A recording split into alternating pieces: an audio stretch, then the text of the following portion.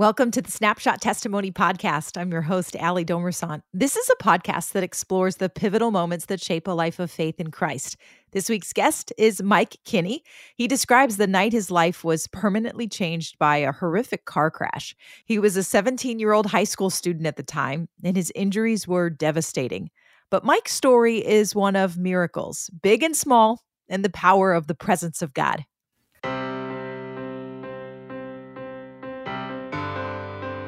So what do you remember about that night?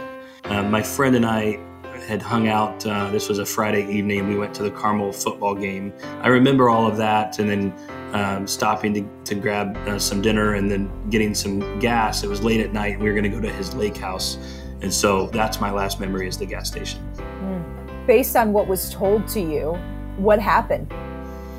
So my friend was driving in front of me in his little red Supra. I was in my 1987 Ford Ranger, and he saw through, like, he had set the dimmer on his rearview mirror, but still saw my lights were swerving back and forth, and kind of went off, I think, one side of the road, and then went back over to the other side through a hollow tree that kind of exploded all over the place, and that helped slow me down a little bit.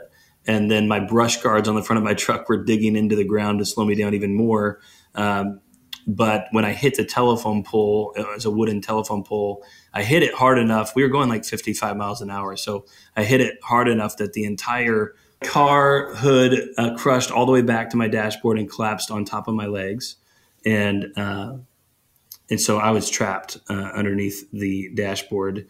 And my friend jumped out of his truck, and by the time he got to my truck, it was on fire. A fire had started in the front right compartment of the truck, and it was a cloth interior. So this fire was spreading throughout the truck really quickly.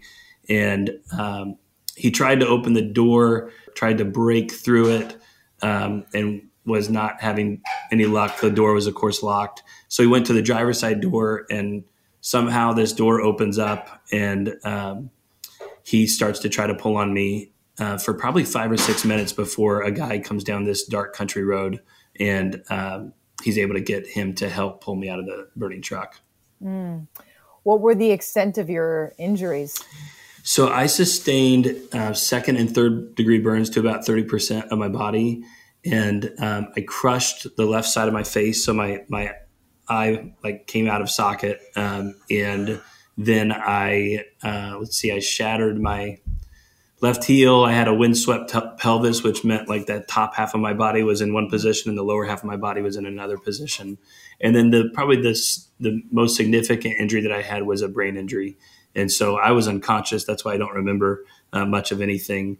And in some ways I was fortunate that was the case, because I didn't have to, be in the truck trapped with the fire, all around me. So I don't remember anything until about 6 weeks after the accident.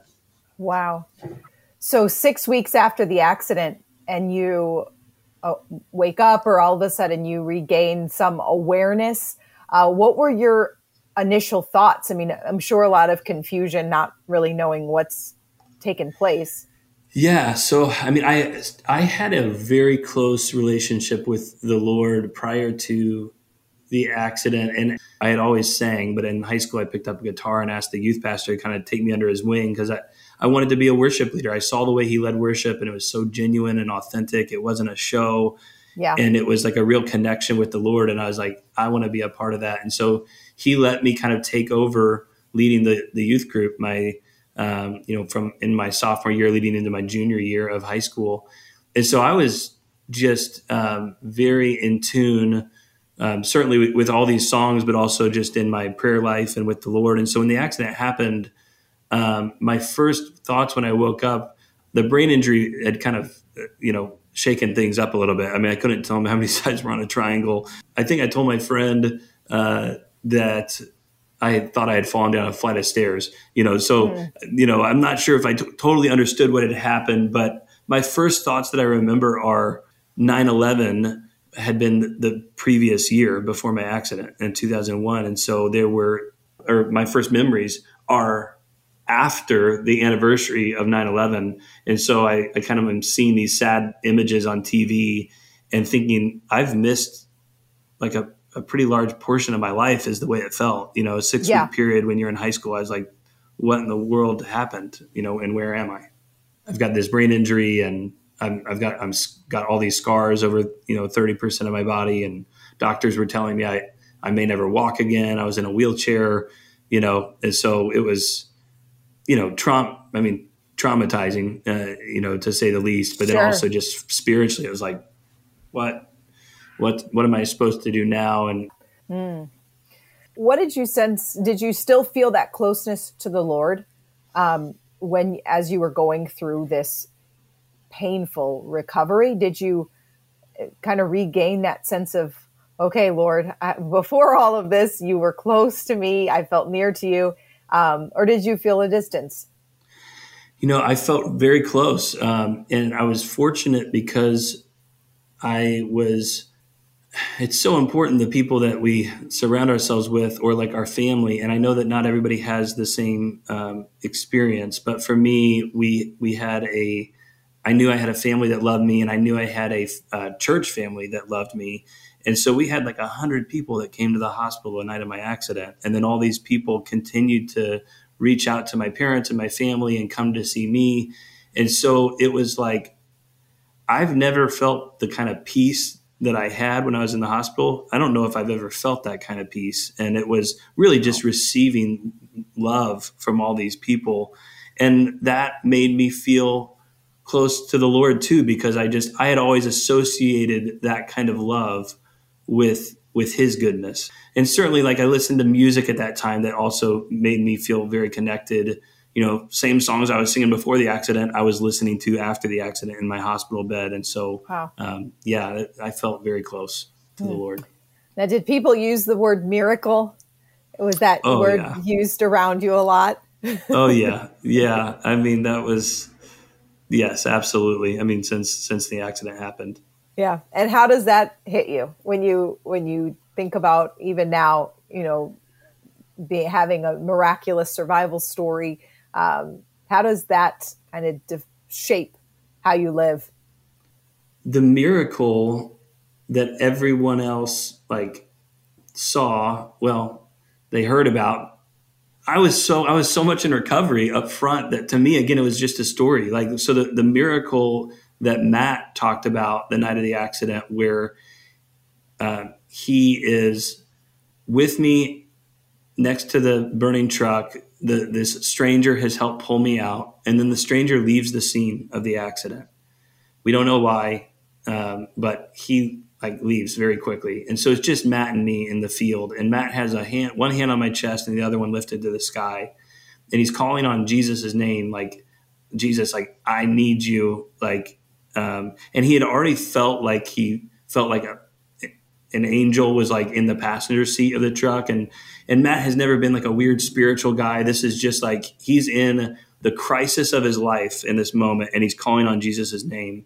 Mm-hmm. And so we're in this field, and he talks about seeing a figure that he knows was Jesus coming to the scene of the accident. And he's carrying a black doctor's bag. He's dressed in nice clothes. He's walking slowly, he's totally in control of the situation.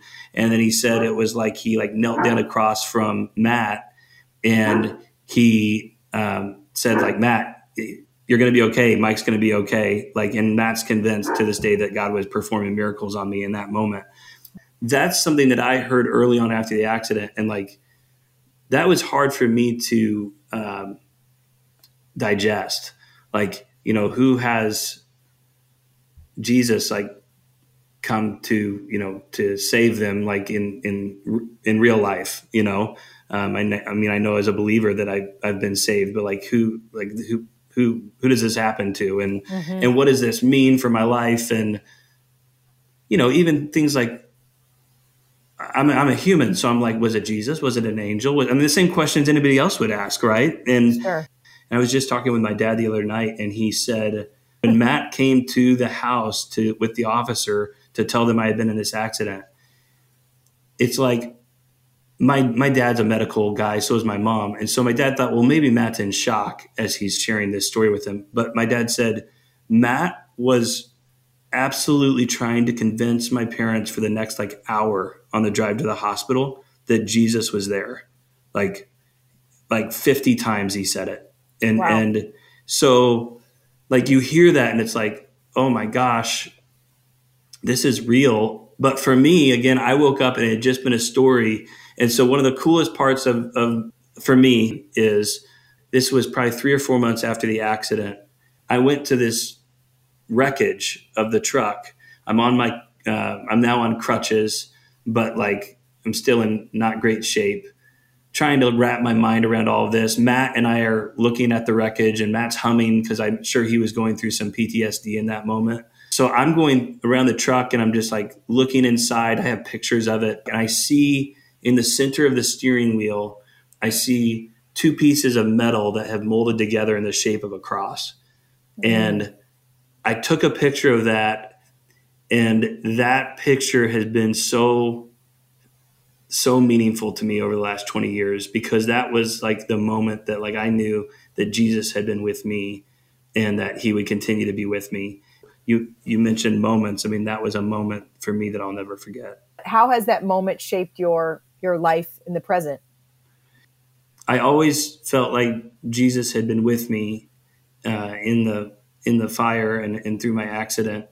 But then as I had this journey and kind of a challenging recovery with the brain injury over the years, and learning later that I had narcolepsy, and then learning later that I had lost some of my vision for 12 years. I didn't know that my peripheral vision was pretty significantly affected by the accident. Mm-hmm. And my visual processing speed was very, very low percentile. Through all of these things that continued to feel like limitations after limitation, the things that I came back to, the moments I came back to, were the picture of that cross in the center of the steering wheel.